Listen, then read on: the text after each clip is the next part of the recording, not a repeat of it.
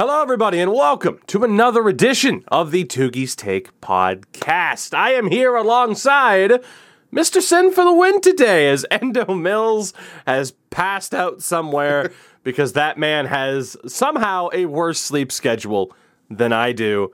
Sin, it's good to have you back. Yeah, How are you? How's the week been? I'm fantastic, man. The week's been good.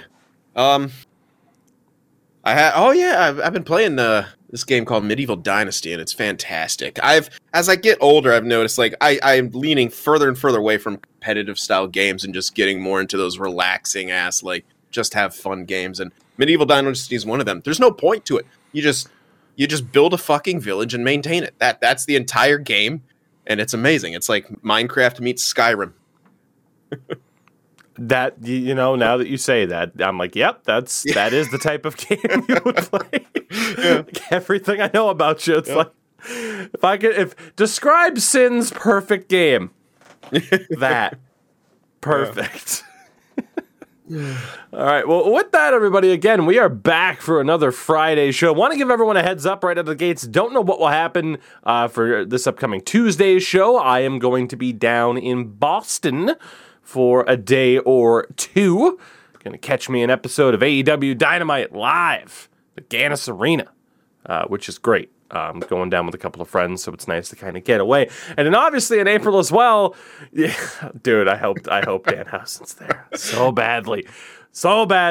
I will get to see the Hardy Boys live though for the first time. Matt, Jeff at a tables match. They're in their 40s and they're still doing it. Shit's nuts, but I'll take it.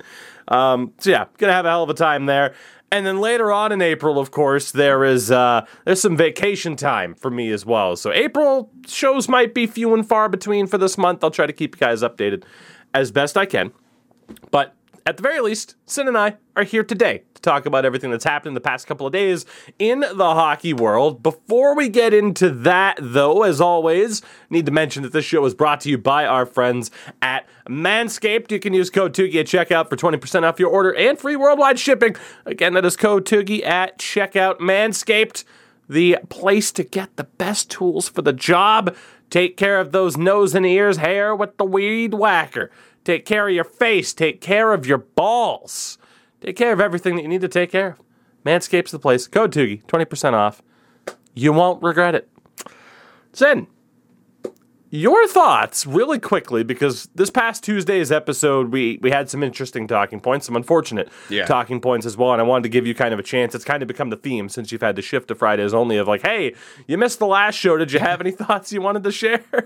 Obviously, kind of highlighted by the fact that there was the very unfortunate passing of one Eugene Melnyk, and as well, there was some of that early news from the NHL GM meetings. Yes, the Eugene Melnyk thing caught me completely off guard. I just tuned into Twitter every so often as I do, and I see that he passed away, and it's just extremely heartbreaking. Your opinions on him, his ownership style, all that aside, I mean, that's way too young. And you could at the very least, you could tell he cared about that team just because how involved he wanted to be. You can make the argument whether or not an owner should be that involved, but he definitely cared. Erik Karlsson was quoted as, even though they didn't talk much when he left Ottawa, he sent him flowers on the birth of his kid. It's good. I think overall it's a good human, and complicated legacy aside, it's just very, very sad that I had no clue that he was even sick or battling health issues. I don't know if anyone did, but no, it wasn't very public outside of the liver transplant, I believe in 2015. I don't really think it was out there for the public, if at all. That he was in poor health. The other thing I know you kind of had at least a take on, again, from the NHL GM meetings, one of the things that was out there was the status of the World Cup of Hockey in 2024, and my understanding is you have no interest in it anymore. No, I mean, I usually, especially this year, I hate to say it, I'm becoming, at least in a lot of ways, a more casual hockey fan. Well, I'm still, very, very heavily in the Sharks, but most of the time I'd always consider myself a hockey fan first and Sharks fan second. But man, this year, I don't know. I've just had so much going on where I've really kind of not been keeping up as much. But yeah, I never watched the World Cup of Hockey too much. I'm usually just, NHL Olympics type guy. But I watched when they had Team North America and Team Europe because that was interesting. It was this new kind of thing. Like, hey, here's all the young guys. Let's put an underdog in the mix of all these heavy hitters, like guys who maybe weren't going to make their teams, or I mean, maybe some of them would, but like I thought it was awesome, and that I watched the shit out of that, and I haven't watched one since. I don't even know how often it's on. I just heard about that, watched it, and now that was the last one actually. Oh, was it? So, is it an every 3 years thing, like the actual World Cup, or? So I think they were planning on having one in 2020 or around 2020. Plans changed a lot. How long ago was that one? Don't tell me it was like 2017. 2016. What? 2016 was the last one, I believe. No. Yeah, 2016. Oh, it was, because McDavid was like 6 year years ago. in, and Matthews was a rookie or something stupid. Yeah, they both. They were both on that under 23 team. McKinnon was on that under 23 team. That's right. It would have been that long ago. Then that sucks. Okay. Yeah. All right. Cool. Yep. Cool. It's I mean, the problem is, like, there's only been 3 of these tournaments in the league's history, right? 96, 2004, and 2016. And obviously, it's in direct conflict with, like, okay, what's their status in terms of going to the Olympics? Because it pretty much lines up. Right. So, yeah, I mean, well, in fairness, it lines up more with the Summer Olympics than it does the Winter Olympics. So who knows what they'll do. Yeah, I would like to say, forward. Like, just the one thing. I saw a lot of, like, arguments being made, like, oh, this will help legitimize the tournament more. I'm like, why? Like, why does everyone want to have this, like, this weird hockey thing of, like, everything's got to be so fucking culturally acceptable and it's got to be legit? It's like, man, the entertainment factor of having the young guns like Team North America and Team Europe was, I don't know, in my opinion, enough to draw more eyes. And yeah, I see both sides of it, though. But fuck, man, why can't things just be for fun sometimes? I'll never view the World Cup of hockey as like this thing to overly celebrate. It's not the Olympics. Yeah. It's not. At the end of the day, like, unless you're telling me that all the top players from, the guys from the SHL have a chance to make Team Sweden or the KHL, like, it's not going to be that. Yeah. It just isn't. Like, you have to have, like, the Olympics to me are, in theory, it's not always the case. Shout out to 2006 Team Canada that I think left Sidney Crosby off to bring all the old men to Torino. Good decision that was, by the way. Almost 20 years removed from that, and still just one of the worst management decisions I've ever seen in hockey. It just really is that idea of you're not going to get the best of the World Cup of hockey instead of the Olympics. So it's kind of where it's at. With that, though, God, we have a ton to talk about today. It is the first of a new month. Happy April Fool's Day, everybody. The worst goddamn holiday there is. Let's all lie for the day and say, gotcha, it's the fucking worst. Can we please end this bullshit? Oh, Tookie, you're just saying that because you fall for shit. No, I don't. I avoid Twitter and Reddit and everywhere, essentially, on this day because it's not worth my time. Like, goddamn, and literally whenever you see something happens, like, oh, the LA Dodgers acquired Craig Kimbrell. Is that real? Can I trust it? God damn it. It's just, I think the problem, Sin, let's make this real. My problem with April Fool's Day is that it's not just, it's fake news the day. But it has expanded beyond April 1st, and it's fucking 24/7, 365. So what's the point of the day anymore when people have just taken the concept of this day and trolling and fake news and just blown it up to be a fucking daily thing? That's my issue. That's my TED Talk. You know what? I feel like I need to make a speech like Top Dollar in The Crow about how the idea has become an institution. Because initially April Fool's was great. I think the internet and corporations fucking ruined it. Because no, I'm not gonna lie, the Duolingo post was funny as shit. Because they've kind of taken, everyone's like, how threatening is the Duolingo owl constantly, and if you're out there on Twitter, you have to find the Duolingo April Fool's post because it's funny as hell. They're essentially inserting the Duolingo owl into like this kidnapping scheme. Just because he's threatening notifications. Anyway, but yeah, like, it's I think before the internet, it probably had more of an impact. Like, you got fooled. And then the internet came along and people, like you said, just start trolling constantly. And so, like, April Fool's has become a day where all these brands online do their little fucking jokes. And I think that's, for me, the fatigue of it is when all these brands like, hey, you know that one thing you really like and you want us to do? Here's a joke about it instead. Piss off, fuckers. April Fool's... Yeah. April is Fools. the equivalent. You're going to get healthcare. JK. April Fool's is the equivalent of the "How do you do, fellow kids" meme. That's exactly what it is, and that's why I hate it. Damn it!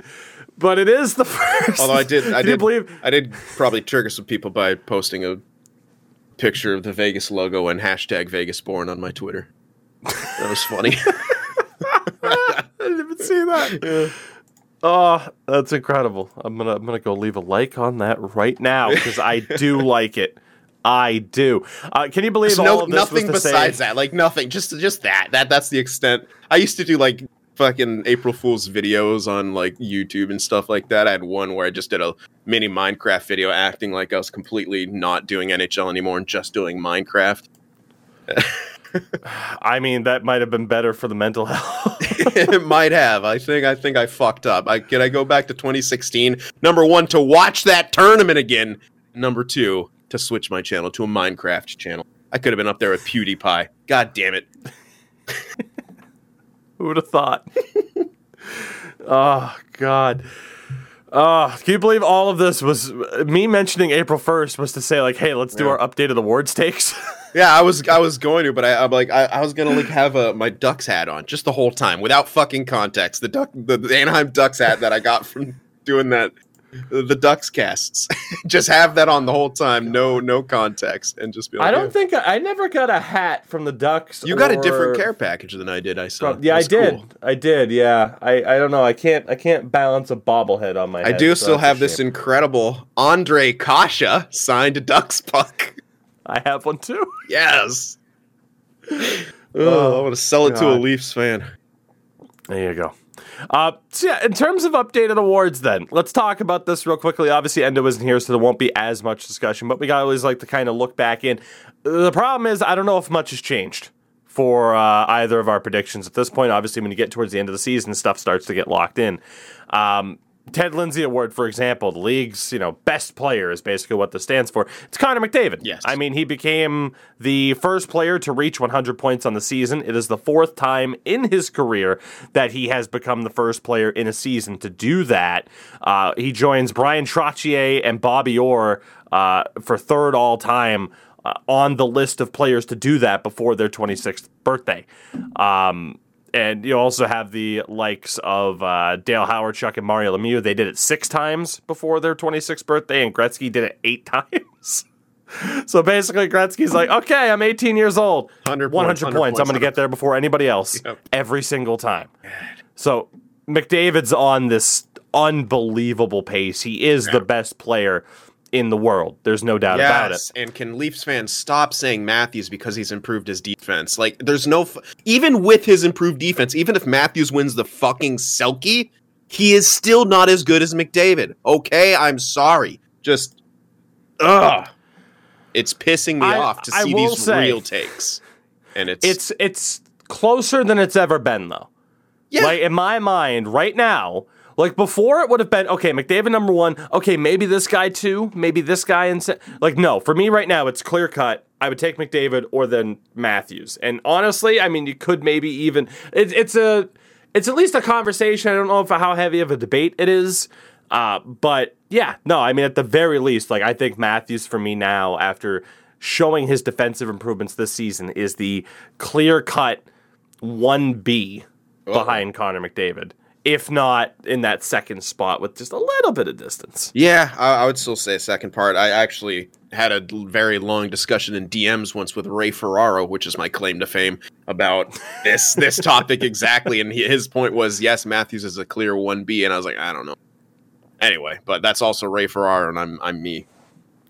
There you go. So hey, you guys Trust could be the right. experts. You know, I don't have much anti-Leaf bias, but it's mostly just because they're fans, and I don't want to give anyone the benefit of the doubt. I love the Matthews improvements. I mean, I think, like I said in the beginning, like, I'm like, man, if this guy can improve his defense, like with his goal scoring ability, because you have to bring something else to the table. Like, if you want to be, especially as a center, if you want to be better than Ovechkin or something, like, you're going to have to bring something else to the table. Like, how long did it take Ovechkin to really get a defensive game? Like, into his 30s. Matthews is already doing that. Like, I don't even know if Ovi's ever had a defensive he game. did one year, and then they won the cup, and then he's just like, fuck it. Like, he will never live anymore. down.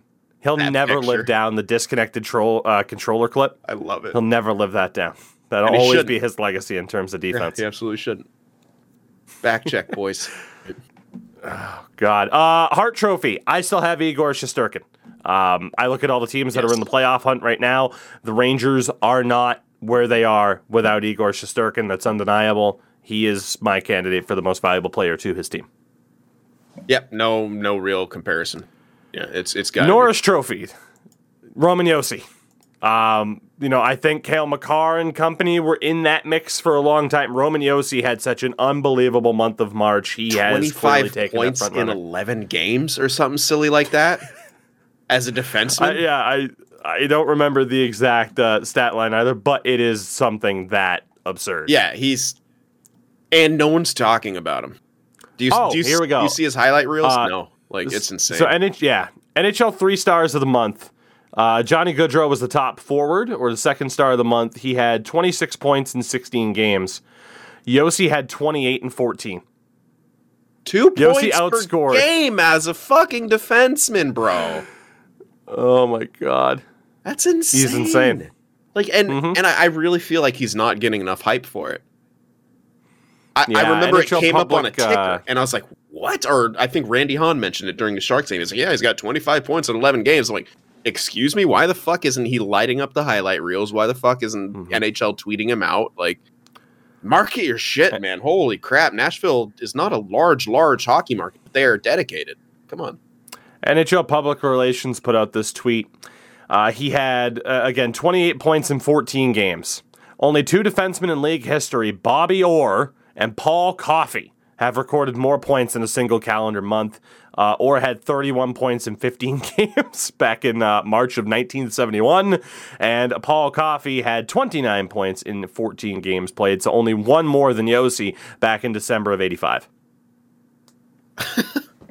Literally. That's in the 80s and 70s, too, when some could argue. Yeah, that's what the fuck.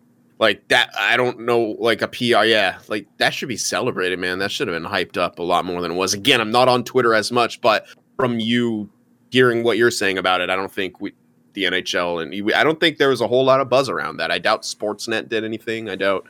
Yeah, that's crazy. He is currently on pace, and this is insanity to think about this, because again, we are talking about a defenseman. He is currently on pace. Oh my god, for over 100 points as a defenseman. I say he does it.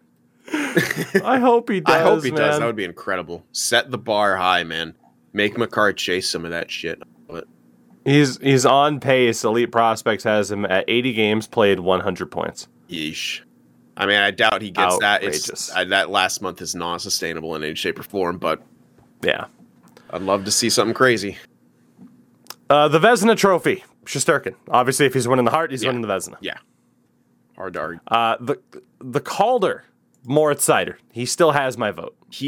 I've now 100% on the Seider train. The more I watch that kid fucking play, I just gush over him, man. He's an absolute fucking unit, number one.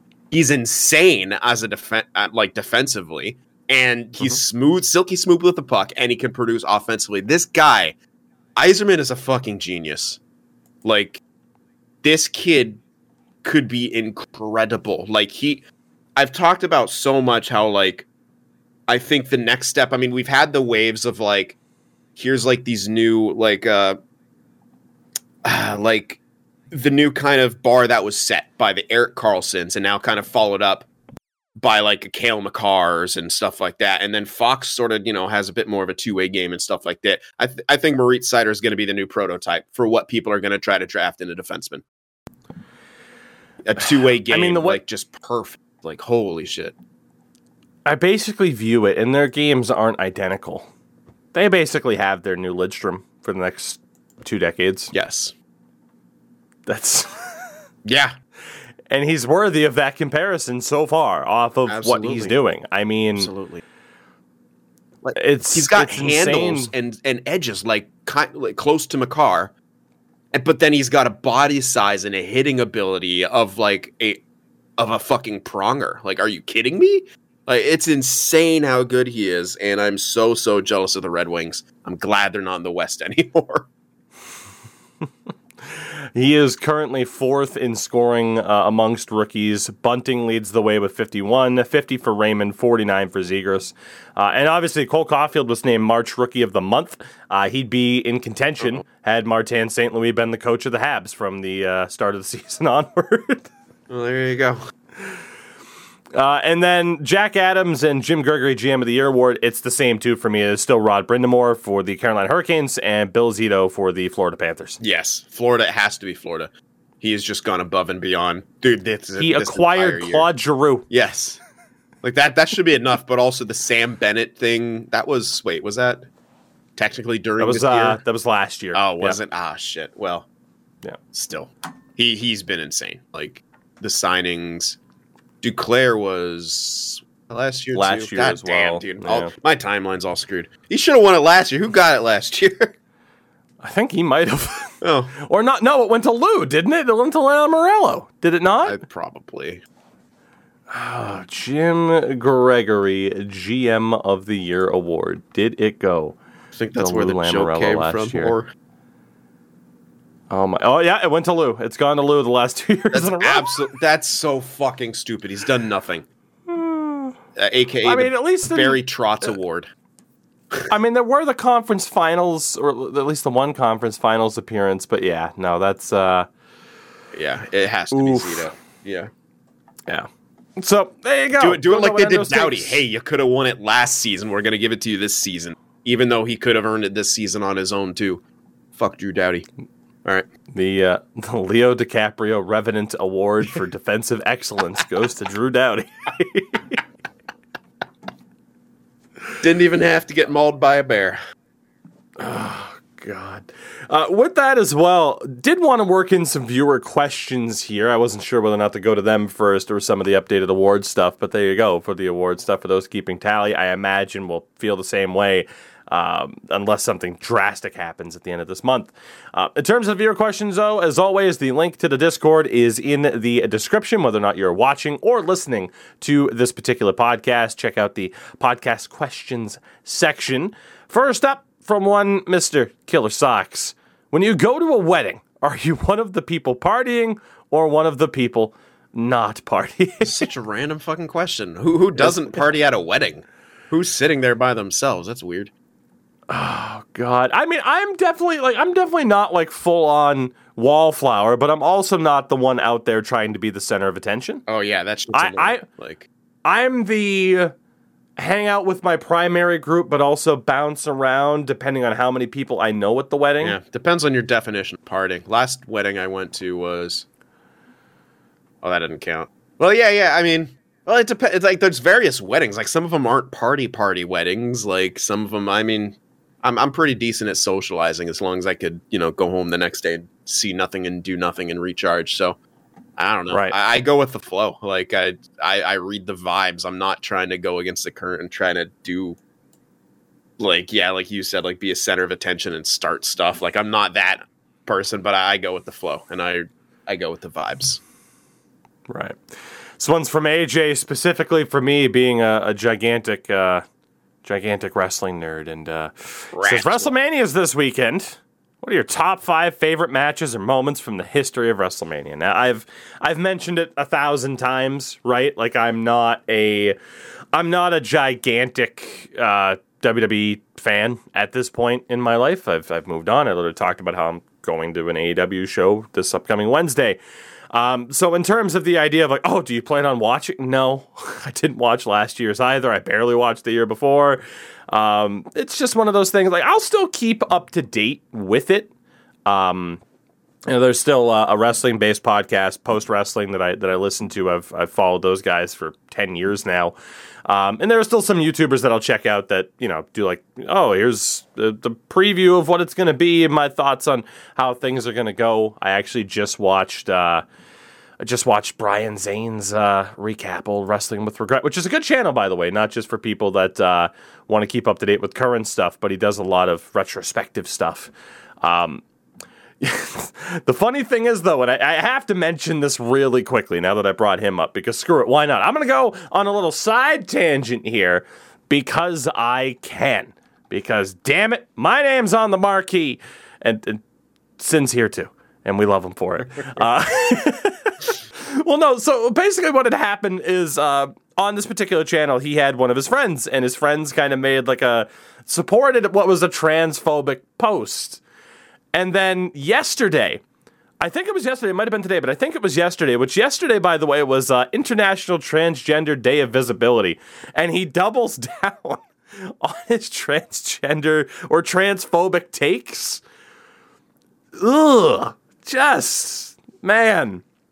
And I say all of this to say that to anybody that follows me, follows this podcast, follows Sin, that happens to be a part of that community, we love you, and you are more than welcome. And I will always reiterate this point. Just let people be people. Let them live their lives. If they're not hurting you or anyone else, shut the fuck up. Let them live their lives. It's not that difficult. And I will preface this next point by saying a little bit of maybe a bit of an anxiety trigger warning. Skip 30 seconds ahead or so. We are on a giant floating space rock.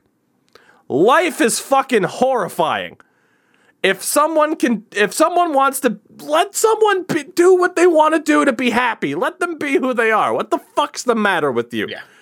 God damn it. That's just my big takeaway from it. Let people be who the fuck they want to be if they're not hurting anybody. Because god damn it. People will literally write laws to bully one person instead of going to therapy. Go to therapy, Utah. Fucking pricks. Lick my balls before. His manscaped shaven sack. So to anybody that might be watching this show that maybe is thinking like, oh, I don't know how I feel about, let people be people. And if you can't let people be people, then you need to have some introspection. Take a look at yourself and think like, hey, well, people I like and people that I follow, like Toogie and Sin, they're supportive. Why aren't I supportive? Start thinking. Anyway, wrestling. Sin, I apologize. I mean, I know you don't care that I'm like, hey, I went on a rant about supporting people. Yeah. I'm sure you're not going to be about concerned. That life. Yeah.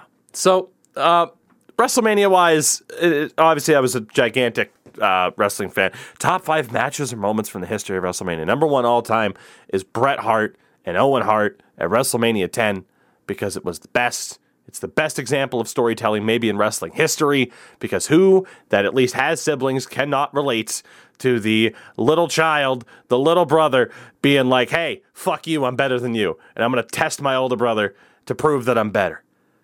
I mean, shit. I grew up, my best friend has 2 older brothers. I literally got a nice view at that shit of the older brother being like, I'm better than you, and the younger brother being like, maybe not.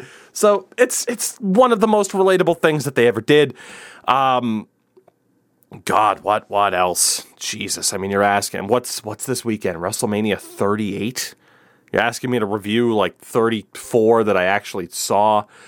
Daniel Bryan at WrestleMania 30. Chris Benoit at WrestleMania 20. God damn. Let's just go with those. Those are my top 3. Those are my top 3. Fuck it. I'm excited for this next one. Yes, this comes from Mr. Reds Rebels. If you were skilled enough to make the pros in each of the 4 major sports, what would your archetype be? So, I don't know. Do we want to do each of the 4 major sports, or just pick one sport and say what we think all we'd of them be? pretty quick. If we can't do them quick, we can just blow by it. The NFL. All right, I would be a halfback, probably elusive back. I was always really, really quick on my feet, and even quicker off my feet. Just kidding. That's a suicide burn, kids. Anyway. So yeah, elusive halfback, football. I was always I loved playing tight end. To be honest, tight end or linebacker. You would. That's yeah. Like it's just the idea of like, okay, oh, you're big, get on the offensive line. It's like, man, I got hands too. Yep. I can catch a football. Fuck's sake, tight end. Like it's just I'm deceptively fast for someone my size. Like, just let me show some skill. So that's definitely what it would be.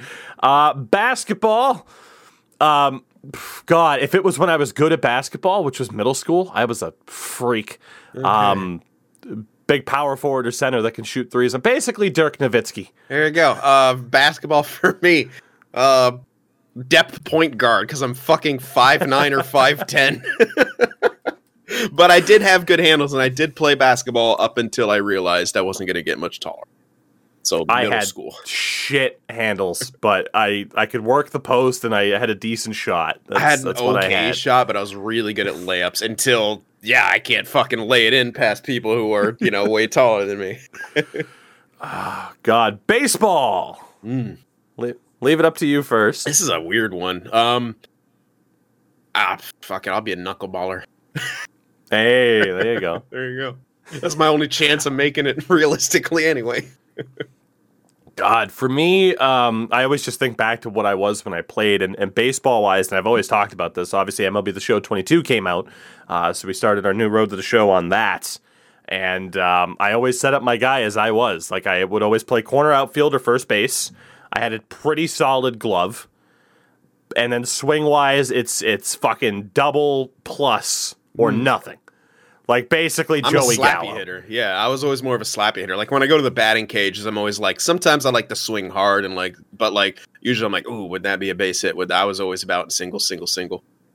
I had the worst, no disrespect to them, but fuck them, whatever. I had the worst coaches growing up playing baseball who would just never help me correct my swing. And it's gotten a little bit better. I haven't played in a couple of years now because of the pandemic, but it's just that idea of I would always uppercut the ball, essentially, because it would almost kind of not morph into a hockey swing, but it would, my body would like slap shot. Yeah, so if I hit the damn thing, it would go. But it would just be a matter if I'd hit the thing. It's why, literally, if people watch me play MLB The Show, I suck at hitting anything high up in the zone. But if it's low around the knees, I can golf that shit and send it flying. There you go. Literally, it's just watch me play MLB The Show, and that is how I ended up playing baseball. So, yeah, it would be that. And then hockey-wise. Europe is pissed right now that we didn't consider football one of the 4 major sports, but we understand what was meant by this question. We can add the footy. No, I don't know. I don't know where I would play. Oh God, a defensive midfielder. See, because I feel like being an outright center back is too much responsibility. All I can think of with that is lacrosse. That's the closest I've gotten. I know more about lacrosse positions. I'd be a long pole midfielder. There you go. Yep, that's a thing. I believe you. God, the Bandy supporters are going to be pissed. Yeah, so hockey's going to be easy for me because I played it all through high school. Left wing. No, lefty. I was a center. Well, I was a center that also would drop back to play some defense, but I couldn't back skate too well, so I'd do a lot more. And archetype-wise, man, dude, it's kind of tough. Like, I'd probably be a sniper because I would score a lot, but I had a deceptively good wrister. Like, my technique was horrible on my wrist shot, but it's not as heavy as a puck, so it didn't matter, and I'd just pick corners all day. So, yeah, like a center sniper with some elements of grinders because I was really, really good on the draws. I won 70% in my senior year. 70% face-offs. I'm so proud of that stat, dude. Like, beyond proud. And we also won, I think, the winter season championship as well. Fucking Al Bundy over here. And that's how he gets in the choke on his drink. I feel like Michael Scott. Need a bucket. I need a spit take. Oh, fuck. Oh, God. Same thing as how I always play Ishil. If it, like center, it would definitely be more of the just get in front of goal, try to make things happen. Defense, it'd be more stay at home. Yeah. But I'd probably pick goaltender. Like I always grew up, like, like that's where I wanted to play. Like if I'm like, if I want to make it hockey wise, I want to be a goalie. Your boy got priced out of that. Shout out to lower middle class families growing up. Yeah. I had to get hand-me-downs from a buddy of mine who lived on the cool part of town. I got like a full set of gear. Sin had the hookup. But goalie-wise, like that's, I always think back to it, and I don't have it here with me. I think it's at my parents' house. Shout out to parents who let you use their basement for storage instead of getting a storage unit. My sister's using my dad's entire garage, man. Can't even keep shit in there. Fucker. I grew up with this. It was kind of poster style, but it was like on a piece of wood. I don't know, basically a poster, and it was all the goalie masks. And it's like, as a kid, like I'm like, yes, like it called to me. It called to me. It was the best. My buddy's dad, the two guys I grew up with and played hockey with on the streets. The street, sorry. Streets. The streets of Morgan Hill. So mean. Anyway, he was a goalie. Played like ice. Played for the senior Sharks for a while too. But yeah, he had that. I know the exact poster that you're talking about. He had that framed alongside of a Tretiak jersey that was framed, and that poster. God, we started talking about posters, and I think back. My dad has an office, kind of more like a man cave. And I'm like, yeah, here, just keep these posters. I don't have space for them here or whatever. And the posters I gave him were of Tuukka Rask, David Krejci, and Zdeno Chara. So when I went to visit for my birthday, it kind of clicked like, oh, fuck, none of them are Bruins anymore. Oh, no. It was so goddamn sad, but don't give him a Pasternak or Marchand one. You never know what'll happen. Jesus Christ, no. Our last question comes from Mr. Broken Wheelchair, who mentions Austin Matthews is 171 goals behind Matt Sundin with 2 years left before he hits free agency. Note, him leaving is not a relevant argument to have right now. Damn. I think that he added that. Yeah. How close does he get to Sundin's record before the summer of 2024? Now, obviously, it kind of brings us into our first big combo of the day, 40 minutes into the show. Probably within 70. I think he's going to be. I think he hits. He's approaching that age. I think he's going to have 2 50-goal seasons coming up, or at least the equivalent of that.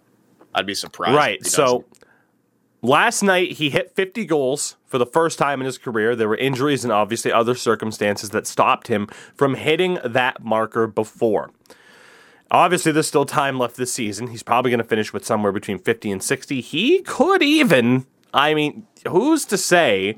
I want to see, and again, shout out to Elite Prospects. Granted, it wasn't difficult to do the math to find out, what your pace is for points and goals. But they added just the outright projection number there. He's on pace for 62 goals still this season. I think you hit the nail on the head. I think he gets to within 70. I think it'll take him... He will have to extend that contract to pass Matt Sundin. He will. He is 24 years old. If he stays a Leaf, will pass Matt Sundin by age 28 at the latest. Yeah. Oh, yeah. Guaranteed. He's just getting... He's not in the prime yet, but he's approaching. Essentially, when that contract's up, he'll be in his... Yeah. Oh, exactly how he planned it, and can't believe... I still can't believe they'd... Anyway.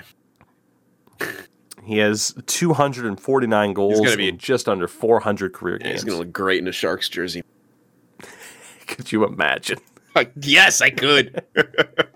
You've been dreaming of it. I wanted Tavares, and that didn't happen. It's a good thing it didn't, by the way. Yeah. Yep. I don't know. depends on how much you believe in the analytical perspective, but you know. Yeah. You know, He was going to be signed for 13 too, by the way, in San Jose. That was the offer. That was the fucking offer they made, dude. I'm pretty sure it was 13. It was 12. Be happy with Tomas Hertl for 8, dude, is what I'm hearing. Yeah, that's very, very good. Happy with it. Holy shit. So Matthews joins Rick Vive, who did it 3 times, by the way, Gary Leeman, and Dave Andrechuk as the only 50 goal scorers in Leafs history. Oh, they've Leafs only history. Sorry. Yeah, I accidentally wrote NHL. I was like, excuse me, Danny Heatley, 50 and 07. But yeah, so Rick Vive did it 3 times as a Leaf, Gary Leeman, Dave Andrechuk. So he is the 4th member of the Leafs to get it done. And I wanted to look at the original 6 to see how many people have hit 50 goals before. So for the Boston Bruins, the Chief Johnny Busick, he did it once. Ken Hodge did it once. Nifty Rick Middleton did it once. Cam Neely did it 3 times, including a 50 and 50. And then Phil Esposito, who we talked about on this show recently.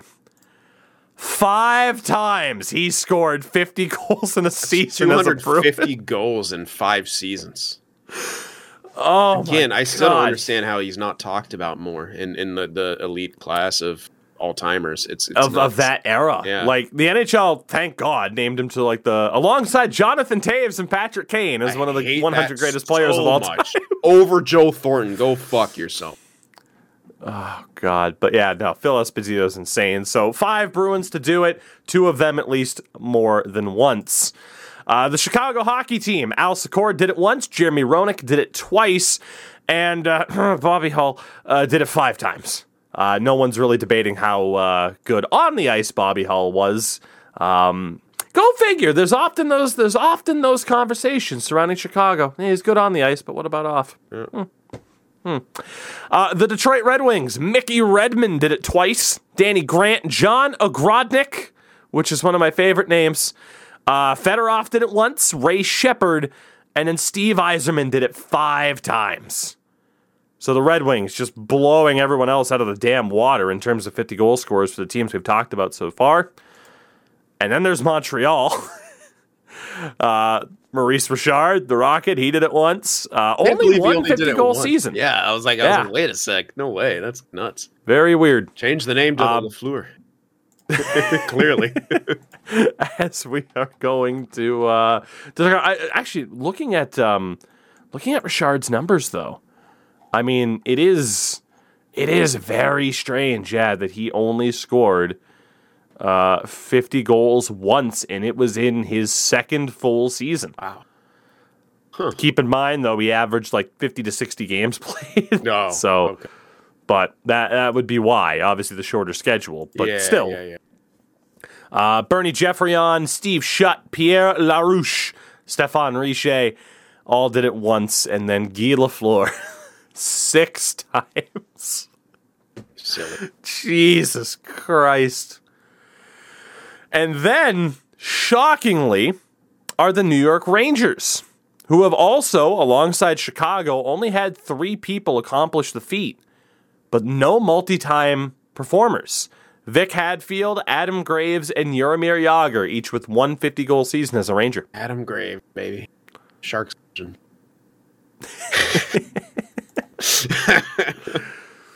Oh, God. So, yeah, I just thought it was interesting to kind of look back to see who had 50-goal seasons. Matthews, though, does become the first NHLer to reach the 50-goal mark in a season with 62 games played or fewer since 95-96.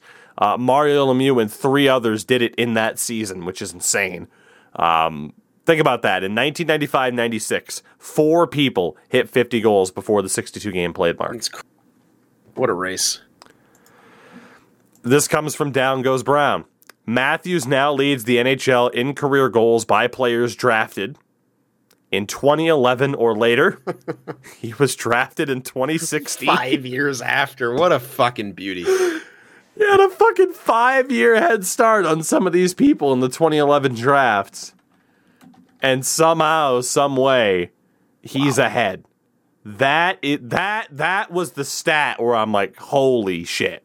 Like, that really puts it into perspective of just how dominant Austin Matthews is. 5 seasons with all the injuries too, by the way, that he's suffered. Like, 5 seasons. That's insane. So think about that. That 2011 class in terms of goals, Landeskog, Kucherov, Scheifele, Zibanejad, Saad, Johnny Gaudreau. Whoa. Uh-huh.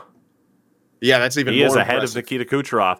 Kucherov did, of course, miss a season. Yeah. But at the same time, it's not as if Matthews hasn't missed time either. Yeah, I mean, he's had a lot of different injuries over the course of the years.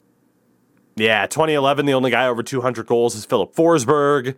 2013 has Nathan McKinnon, Barkov, and Sean Monahan over 200 goals. 2014, Draisaitl, Pasternak. He just pulled ahead of Draisaitl, I believe, or Draisaitl might have tied him last night either. It's like he and Draisaitl are like fucking neck and neck.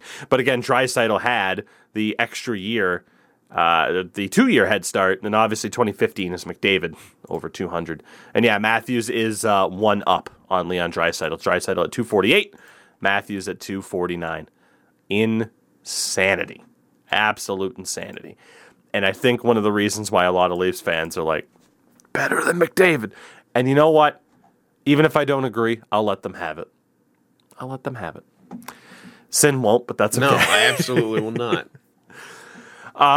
I wish Endo was here for this because I wanted to talk Leafs Bruins really quickly. The Leafs did win 6-4 in that game on Thursday night. Of course, it started right as Endo and I were finishing up the podcast. Peter Mrazek, or Tuesday night, excuse me. Peter Mrazek ended up getting injured in that game. He's out for a minimum of 6 weeks for what has been Poor guy. Just a nightmare season. I feel for the guy at this point because my God. However, in this game, the main talking point, and Sin, I don't know if you've seen it, was the incident between Taylor Hall and Ilya Lyubushkin. Hall, approaching the red line, pivots to protect the puck and dump it in.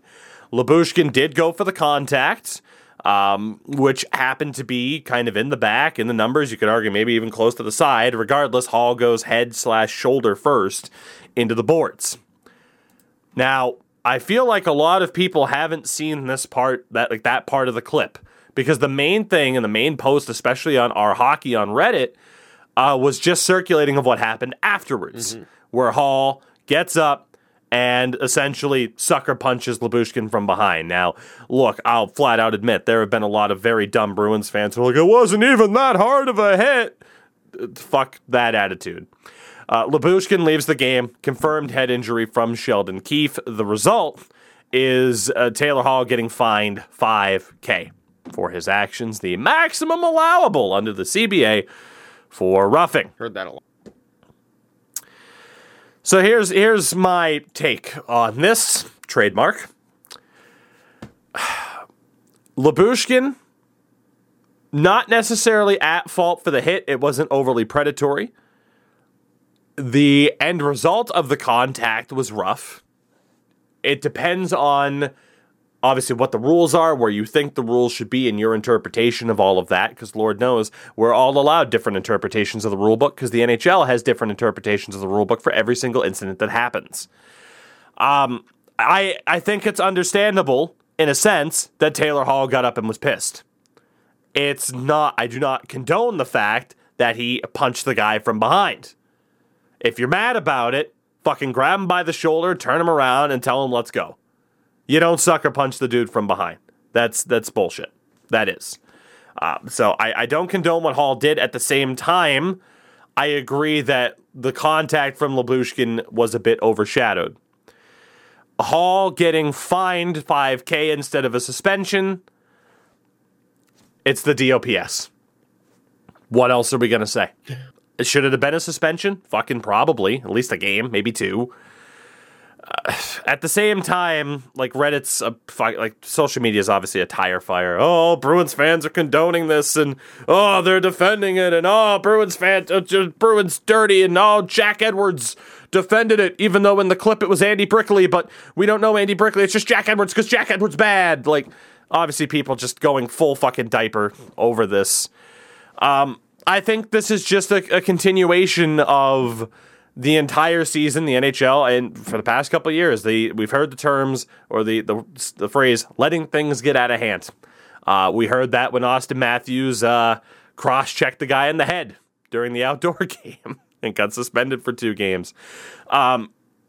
It's the inconsistency summed up perfectly in these Leafs 2 games because their very next game they played the Winnipeg Jets and Michael Bunting was cross-checked in the head by Ville Heinola, and I have been checking Twitter all day long and there's fucking nothing. Yeah. There's nothing. Bad. Nothing's going to happen. That's real bad. It's because that needs to be punished.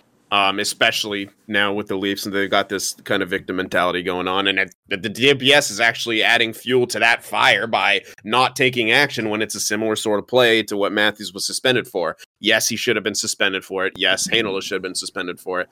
But to go back on that Hall thing, I saw a lot of comparisons that I got to squash right now to the fucking Bertuzzi and Steve Moore incident. Shut the fuck up. Like, you are cheapening what happened in that incident by trying to compare it to this.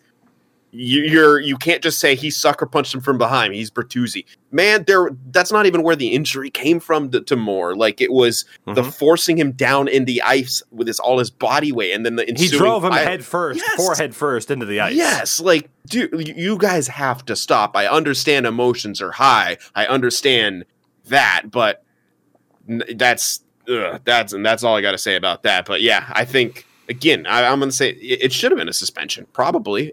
But the people saying it should have been as much as the Matthews incident, no. A cross-check is worse than a punch. I'm sorry. A stick is deadlier than a fist. That's just basic shit. So I'd say 1 to 2 games for Hall would have been good.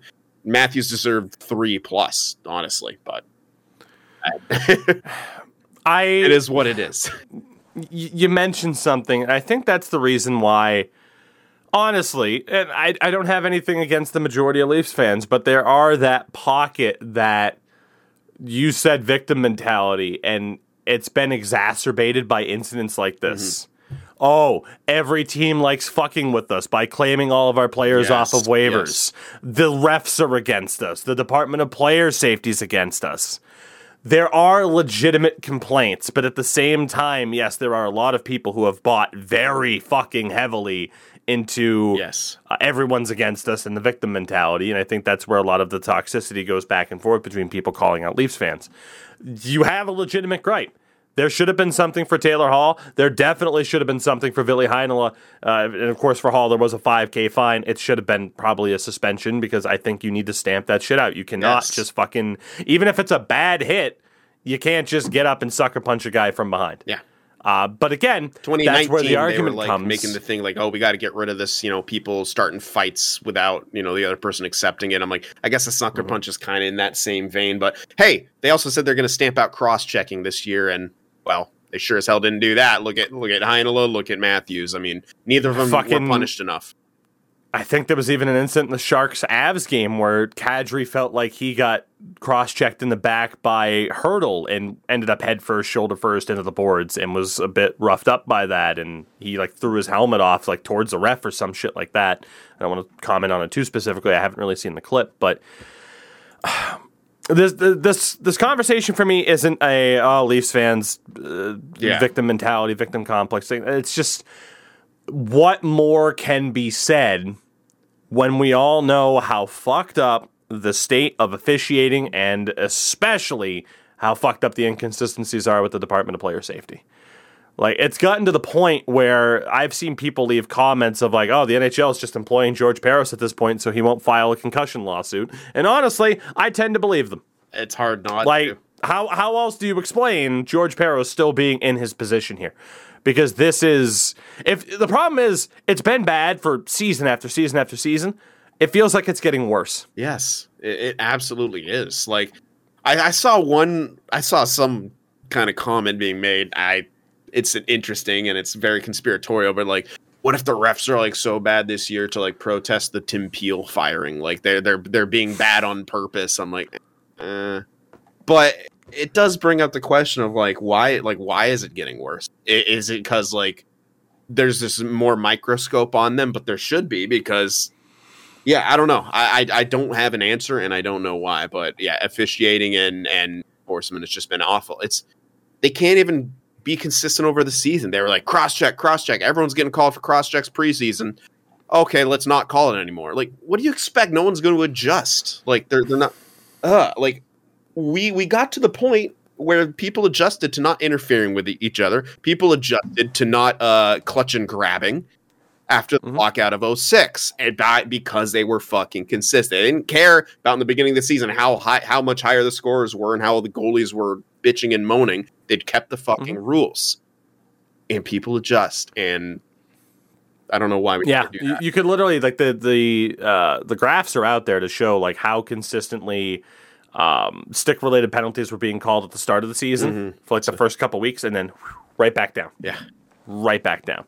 And like you said, you stick to it, people adapt, and the game evolves potentially for the better.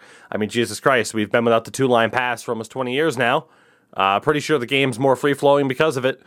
Like, it's just, we've had this conversation so many times as hockey fans, and we'll continue to have it. And the only way I can think to really sum this up is by saying, guys and gals listening to this show, the playoffs are going to be brutal. And I personally, as a Bruins fan, am going to do my best to not complain, because it's going to happen. You know, you can sit here and something's inevitable and still complain about it, and that's fine, I think, depending on the subject. But in the context of a sport, it's not worth the energy, the stress, the frustration, I think, for any of us as hockey fans to be outraged, because the NHL has made it very clear over the past few years, and especially this season, they are okay with the officiating and the DOPS having the current standards that they do, which, of course, are a complete lack of standard. So just expect it. The playoffs, I honestly, in a sense, I feel like it would almost be better to be in like Sin's situation here of you just get to be excited about the draft. Like, you knew your team probably wouldn't be a playoff team this year. You just get to be excited about the draft. Meanwhile, I'm excited about Vegas missing the playoffs. There you go. Like, literally, you get to watch the playoffs and not really have a vetted interest in what's going to happen. Honestly, sometimes I like that more. Mm-hmm.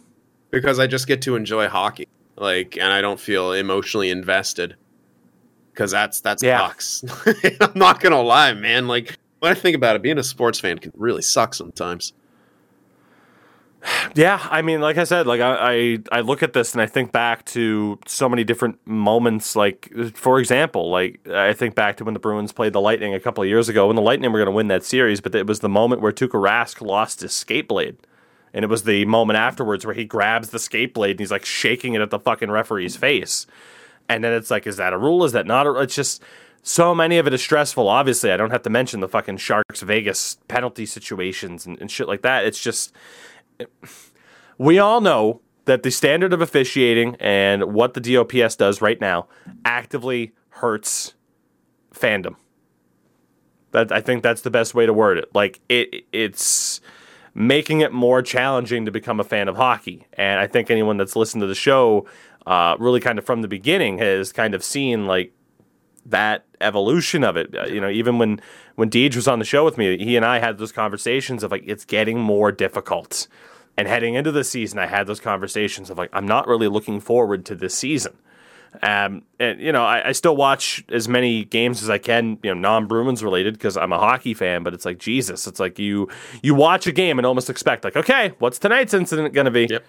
And that's not what it should be. It should be like, oh, cool, what cool shit am I going to see tonight? How good of a game is this going to be? Not how is this game negatively affected by the league itself. So we'll leave it at that for now. I do want to move on to talking about the Bruins here really quickly as well, just because obviously we talked about the Leafs. The Bruins absolutely pooped on the New Jersey Devils last night to officially eliminate the Devils from playoff contention. This was one of the craziest games I've seen. An 8-1 final score. The Bruins were up 2-1 at the end of the first, and then 8-1 at the end of the second. Shout out to the man with the most Massachusetts name of all time, Mac McLaughlin. Oh my God. Fucking Mac. Billerica getting the goal. But yeah, Mark McLaughlin, who was an NCAA signing, which was awesome. That was a great moment. It was kind of similar to what happened when Matt Boldy for the Wild was in Boston for his NHL debut and scored as well. I never get overly hyped for undrafted NCAA signings because the success rate is few and far between. Yep. I mean, obviously, like I've pointed this out before. You can look at certain guys, undrafted dudes, where it's like, oh, dude, they're going to get to the NHL and they're going to tear it up. And one of the names, no disrespect to him, but one of the names that comes to mind for me is someone like Mike Vecchione, who was signed by the Flyers. He's currently with the Caps, and this guy was insane for Union College. I look back to when he was signed. Let's see. In his 3 seasons at Union, 34 points in 38 games, 50 in 39, wow, and then 29 in 34. And then in his senior year, 63 points in 38 games. Whoa. Just destroying the NCAA. He has played 3 NHL games to date. No points. Because it's such a gap between college and making that NHL leap. Not too many people really do it effectively. So I'm excited for Mark McLaughlin. It adds a little bit more depth. I'm excited for Erik Haula. I made my concerns very clear about Erik Haula, especially in comparison to someone like Andrew Kopp, who for the Rangers has 7 points in 5 games, which is amazing.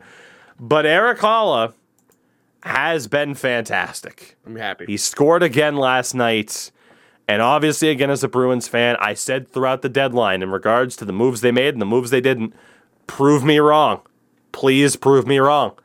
Haula has 8 points in his last 5 games. So if that pace can continue, then yeah, the Bruins are looking decent. I was never rooting against Erik Haula. We'll see what happens come playoff time, but the Bruins are looking pretty damn good, all things considered. Wanted to mention one of the negatives before going into one of the positives here, and then we'll have just a bunch of other random stats that I found were interesting over the past few days. Arizona, unfortunately, last night, or 2 nights ago, maybe it was, major injury. I think it was 2 nights ago now that Clayton Keller fractured his leg. He will be out for the season. Sin, as crazy as it sounds, like he was 4th on the NHL's active Ironman streak. He had played 357 consecutive games, only trailing Brent Burns, who I believe was at 663. And then you have Kessel at 967 and Keith Yandel at 989, although the word is out today that he's having a bit of a disagreement with the Flyers. The Flyers kind of want to play some of those younger guys, so it's kind of unknown what's going to happen to the current active Ironman streak of Keith Yandel at 989, which is an all-time NHL record. But brutal for Clayton Keller. He started off this season slow, ends up at 63 points in 67 games. The best season of his career. He was absolutely fantastic, and it sucks to see any player, especially a young guy, he's going to turn 24 in July. It sucks to see anybody kind of get hurt like that. Yeah, I believe it was a broken femur. Yeah, was the injury. Pretty brutal. Like, it looked real. So, I mean, you talk about it. There's the argument like, oh, broken femur, maybe not as bad as ligament damage because, I mean, bone can heal. And you look at Kevin Fiala right now as someone that suffered a broken femur a few years ago, and he's doing very, very well now, of course, in Minnesota. So best wishes to Clayton Keller. That is, it's unfortunate for sure. And then the last kind of bigger story here, wanted to kind of bring it up to a high note. The Buffalo Sabres are raising a banner tonight for commentator Rick Jeanneret. 50 years, as we've talked about before. 50 plus years now of calling Sabres games. Basically there, I think, since the second season. Might even been there since day one. This will probably be the only Sabres game all season that sells out. Again, if they don't show up because the team sucks, it's fine. But if the Coyotes fans don't show up because the team sucks, then move the team. But Rick Jeanneret's incredible. He is incredible. He is one of the best personalities I think we've ever seen in hockey history. He has one of the more distinct voices and presence on the microphone that anybody's ever had. Got such a cool voice. Like, I don't even know how to place it. Just hearing some of his own, like, especially when, like, I mean, back in, like, the 90s and shit, when the fights constantly, he was so good at, like, talking about that. Like, when they had Barnaby and did they have Rob Ray for a while, too, I think? Oh, yeah. Like, like, oh, man. And they had, I mean, like, the Mayday call for the Brad May goal, the LaFontaine goal calls. He's incredible. Yeah. He is incredible. He's 79 years old. Obviously the one thing that you wish he could have gotten to call was a cup win there. Yeah. Shout out to the Dallas Stars. But yeah, no, he's incredible and definitely one of those people that I look at is like, okay, you think about some of the commentators, and I don't want to say in modern times it's difficult, but right now there aren't as many people. I feel like if commentators who cover a specific team are mentioned, it's more often than not like the Jack Edwards type of thing. Where it's like, okay, he's notable, but for the wrong reasons for most people. Or like how Altitude Sports for Colorado, if you ever listen to them, the Avalanche score and they're fucking popping off confetti cannons. And the Detroit Red Wings score, it's 2-1 Colorado. Like, it's like that's why people are notable. No, Rick Jeanneret's a goddamn legend. And I don't know if he's in the Hockey Hall of Fame. I don't know if they put commentators in the Hockey Hall of Fame. Put Rick Jeanneret in the Hockey Hall of Fame. The man's a goddamn treasure. That is my standpoint. Thank you for coming to my TED Talk. Sim, with that, I had this as random story fun time as the section, or random stat fun time, whatever, because there's just a bunch of random things that didn't really, I don't know if they'll lead to a greater conversation, but it's like, holy hell. New York Rangers. Chris Kreider has tied Jaromir Jagr's team record for power play goals in a season with 24. He did it in 15 fewer games. Now, Hockey Stat Miner on Twitter put this into even greater detail. Jagr scored his 24 power play goals when the league averaged 5.9 power play opportunities per game. This season, the league is averaging 2.9 power play opportunities a game. So literally, we are right now in a season where they're fucking calling people left and right for interference and hooking and shit. Yeah. Yep. The Brian McCabe clutch and grab era was over. Yep. So in 05-06, the Rangers had a total of 83 power play goals. Jagr had 24 of those, as we've talked about. So we look at that. The Rangers' power play was at 18.9%. 83 power play goals on 440 opportunities. Jagr that season averaged 6 minutes and 12 seconds of power play ice time per game. That's crazy. 6 minutes of power play time a game. You're lucky if you even get 3 power plays these days. Kreider so far this season has, again, 24, much like Jagr. The Rangers only have 49 power play goals in 181 opportunities. So again, the Rangers' percentage in 05-06 with Jagr was at 18.9%. So far this season, the Rangers' power play percentage is 27.1%. Again, just 181 opportunities, 49 goals, 24 of them are from Kreider, who is averaging 257 worth of power play time per game. Jesus. The fucking efficiency of Chris Kreider on the power play this season is staggering. Ruthless. That's crazy, man. Dude, less than half the power play ice time per game, 15 fewer games, but has as many goals as Jagr did in a completely different era that certainly favored more power play goals. Nuts. The reason why I wanted to bring this up is because I obviously, at this rate, I don't think Chris Kreider will get too many nods. He's likely to not win the Rocket Richard. He won't win the Hart. He won't win the Ted Lindsay, but he has had one of the best seasons. Certainly the best season of his career, but this is a astonishingly good season for Chris Kreider. Yeah. No real other way to say it. Like, Holy shit. For the Pittsburgh Penguins, Sidney Crosby hit 70 points on the year. He is now guaranteed his 17th consecutive season at least a point per game or higher.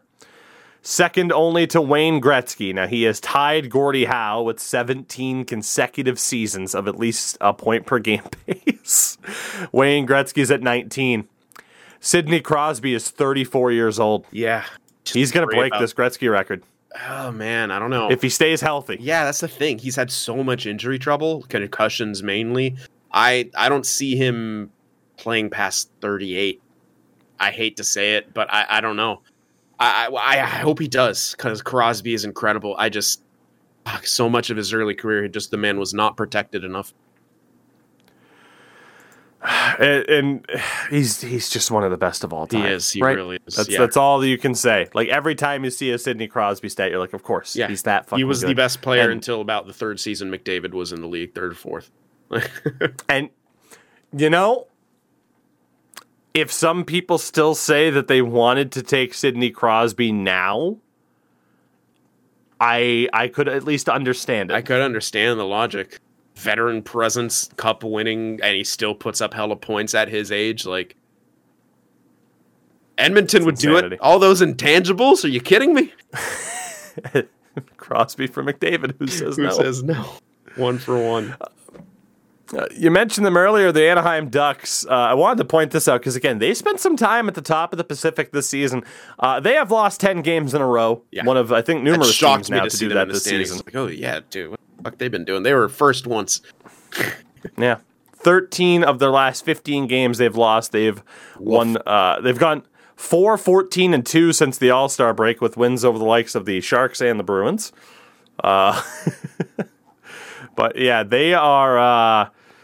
they are on a worse point pace than the San Jose Sharks right now. 66 points for each of the two teams. Sharks have 2 games in hand. And the Sharks did not spend time at the top of the Pacific this season. No. At least not for an extended amount of time.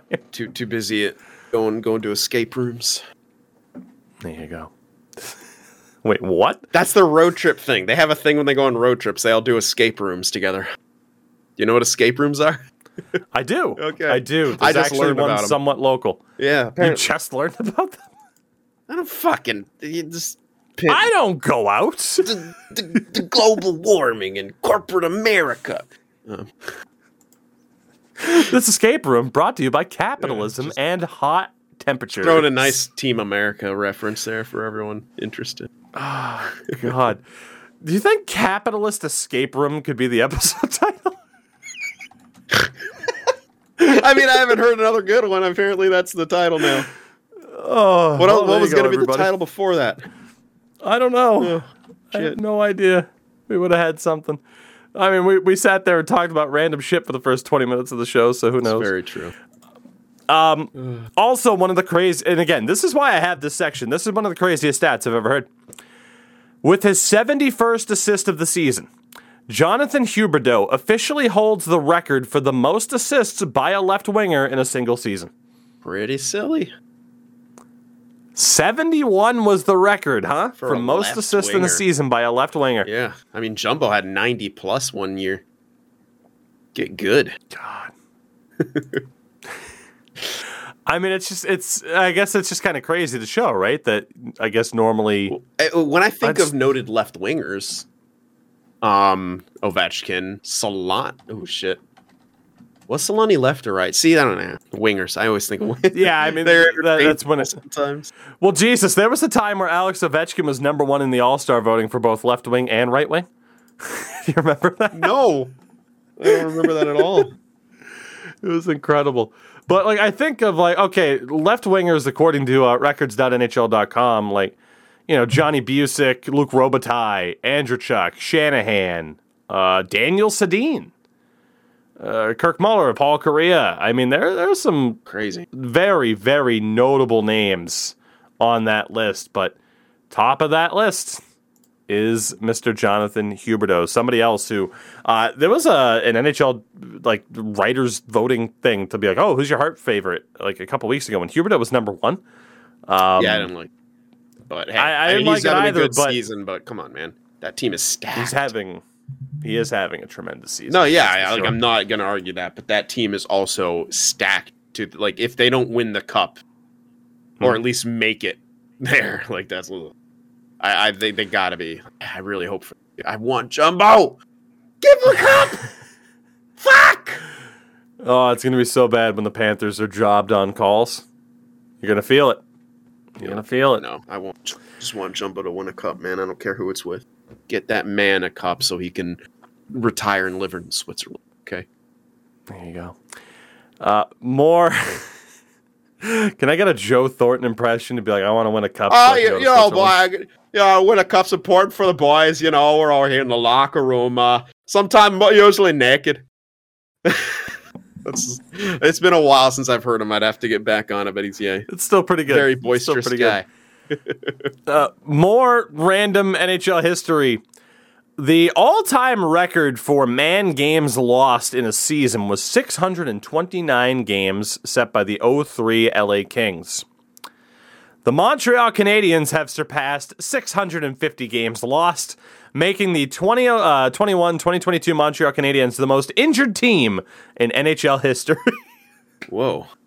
What are man games? What the, games? So basically, Carey Price has missed 67 games, so that 67 counts towards the total. All right, that's all right. Yeah, so basically it's the idea of the cumulative total of how many games your projected starter would have missed. So Vegas can't fucking piss and moan. Good. Yes. Vegas should shut the fuck and lose to the Habs again. But yeah, so looking at this, Carey Price has not played a game this season. Shea Weber, I think, counts towards that total. He hasn't played a game this season. Jonathan Drouin's only played 34 games. Petrie's obviously out. Gallagher's only played 43 games. Yeah. It's Caulfield better keep a lucky rabbit's foot nearby, a.k.a. his own foot. Little shrimp. Paul Byron's only played 20 games. You look at this team, and there have been a lot of games. A lot of games thrashed. It's brutal. For the Minnesota Wild, Kirill Kaprizov, 20 points in the month of March, led the NHL with 14 goals over Matthews, Draisaitl, and Brock Nelson, who all had 13. Brock Nelson, huh? That's a name Brock I haven't heard in a positive all light season. in a while. Because the Islanders have sucked. Yeah. Worth noting, too, how this has never happened is beyond me. Wild fans have started a new trend of throwing flowers at Marc-Andre Fleury.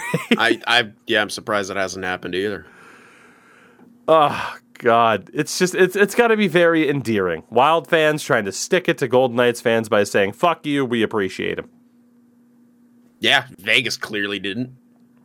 And now they're paying for it. At least the front office. Maybe, the fans. Yeah, the fans did. But they're all rationalizing it now. Because they have to.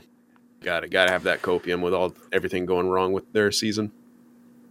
And the update for the Vegas Golden Knights, they are currently at 1 point back of Dallas for the second wildcard spot. Dallas with 3 games at hand. A little too close. I hope Edmonton needs to... the thing I'm mostly worried about is Edmonton.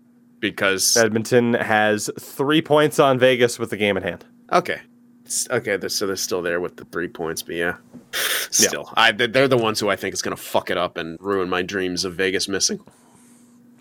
And to end today's show, there's no better way to end the show than with a quote from Daryl Sutter, head coach of the Calgary Flames, who said this: "We haven't made the playoffs yet. Mentality, you better make sure you make the playoffs, because if you don't have that in your mindset, then you're going to play Colorado as a wild card and you'll get the shit kicked out of you, and I'm not interested in that." Every week he mentions, please God, make sure we don't play Colorado because we're going to get shit kicked, boys. He gives zero fucks. He's not the guy. If this guy was ever a general, he would be like, "Oh boy, I don't know what to tell you. You better fucking kill 2 apiece or we're all dead." So, what the fuck, dude? I love him so much. I do too. You could tell, obviously, this season he has absolutely passed the threshold of I don't give a shit anymore. Yeah. I am 63 years old. Fuck it. Yeah. I love it. I love it so much. And he hates media availabilities too, which makes it all the more better. Like he's always sitting there like writing shit or. Oh my God, I love him so. I always so liked him as much. the Sharks coach back in the day in like the late 90s, maybe part of the early 2000s. Oh no, we switched to Ron Wilson, but yeah, I liked him as the Sharks coach. God. Uh-oh, we're going to do a name those coaches? Santa, yeah, let's do it. List I saw you looking something up and you had a look in your eye. I shouldn't have said anything. God damn it. I was I was looking up like just Daryl Sutter's kind of history there. But you know what? Screw it. Now we'll do it. Why not? End it on trivia. This will make up for us potentially not having a show on Tuesday. And again, I'll keep you guys updated on Twitter. So, Sin, there have been 10 head coaches in San Jose Sharks history. Can you name them? God damn. None of the early ones. Drew Remenda was an assistant, so I'm not going to remember him I'm not going to remember anything before Daryl Sutter, and that sucks because he came in around 96, 7, I want to say. 97. There you go. So from June of 97 to December of 02, Daryl Sutter, who is... Oh, no, but he's fourth all-time in wins for the Sharks. Okay. So Sutter. My internet's taking a shit. Yep. Yes, it is. Look at that. You are quite frozen. There we go. Okay. I was wondering what happened. Stabilizes. Yeah, I'll name all those in order. Daryl Sutter, Ron Wilson. There is... Is there someone in between? Somebody that you're missing. And this has to be the most obscure thing I've ever seen. I thought we went straight from there's Sutter not to Wilson. a chance. There is not a chance in hell that you get this. But technically, are we counting interim head coaches? Ooh, well, that's because there are. I think we have to. Okay. Shit. So there's a couple of people. So you're right about Daryl Sutter. Ron Wilson was 7th. In between them, for one game, Cap Raider, who ended up moving into their scouting department. Never heard of this in my life, but yes, for one game as an interim coach, Robert Cap Raider, who was a player. He was drafted by the Habs, played in the WHA. No clue. For the New England Whalers. One game. Fuck that. For one game, he was technically behind the bench for the Sharks. Really? But there you go.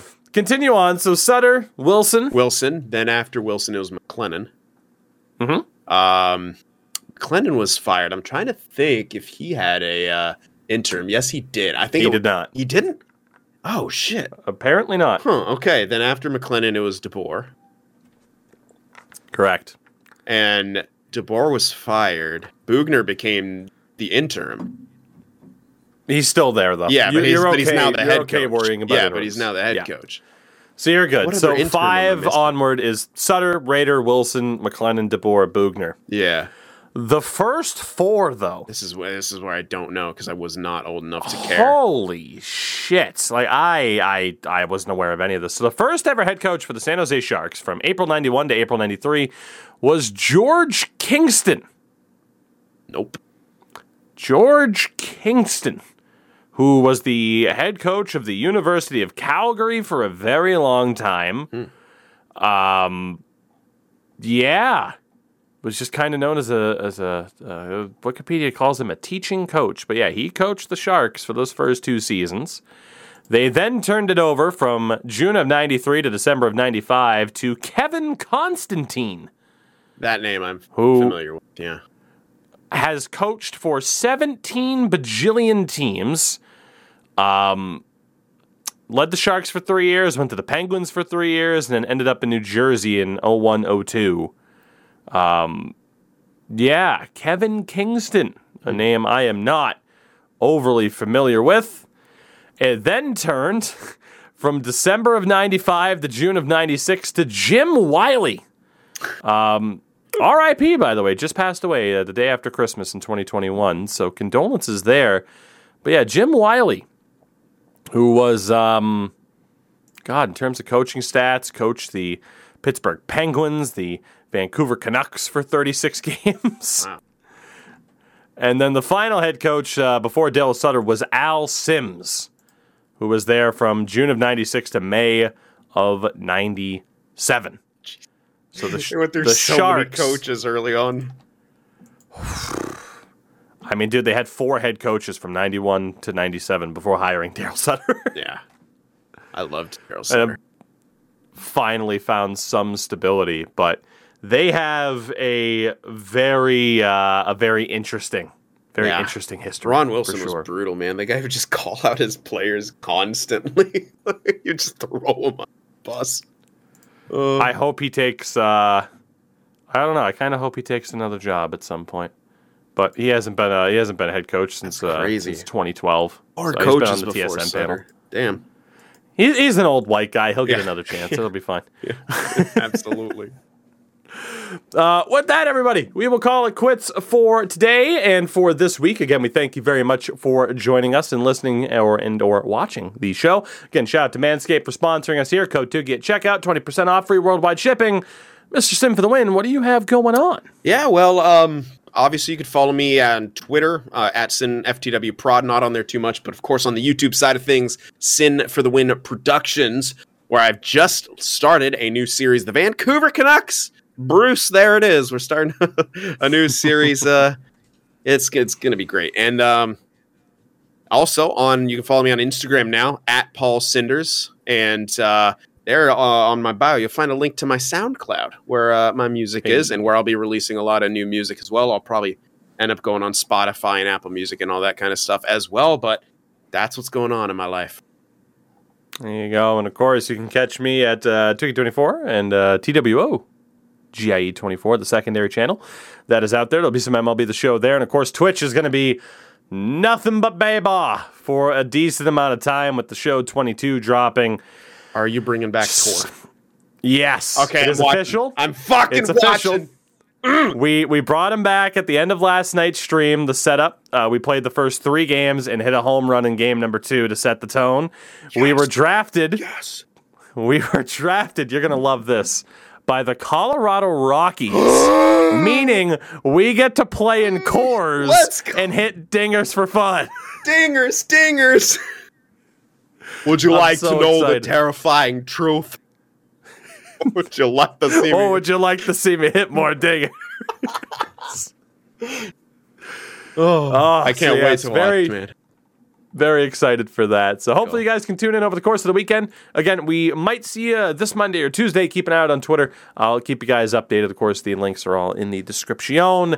Enjoy your weekend, everybody, and we will see you next time.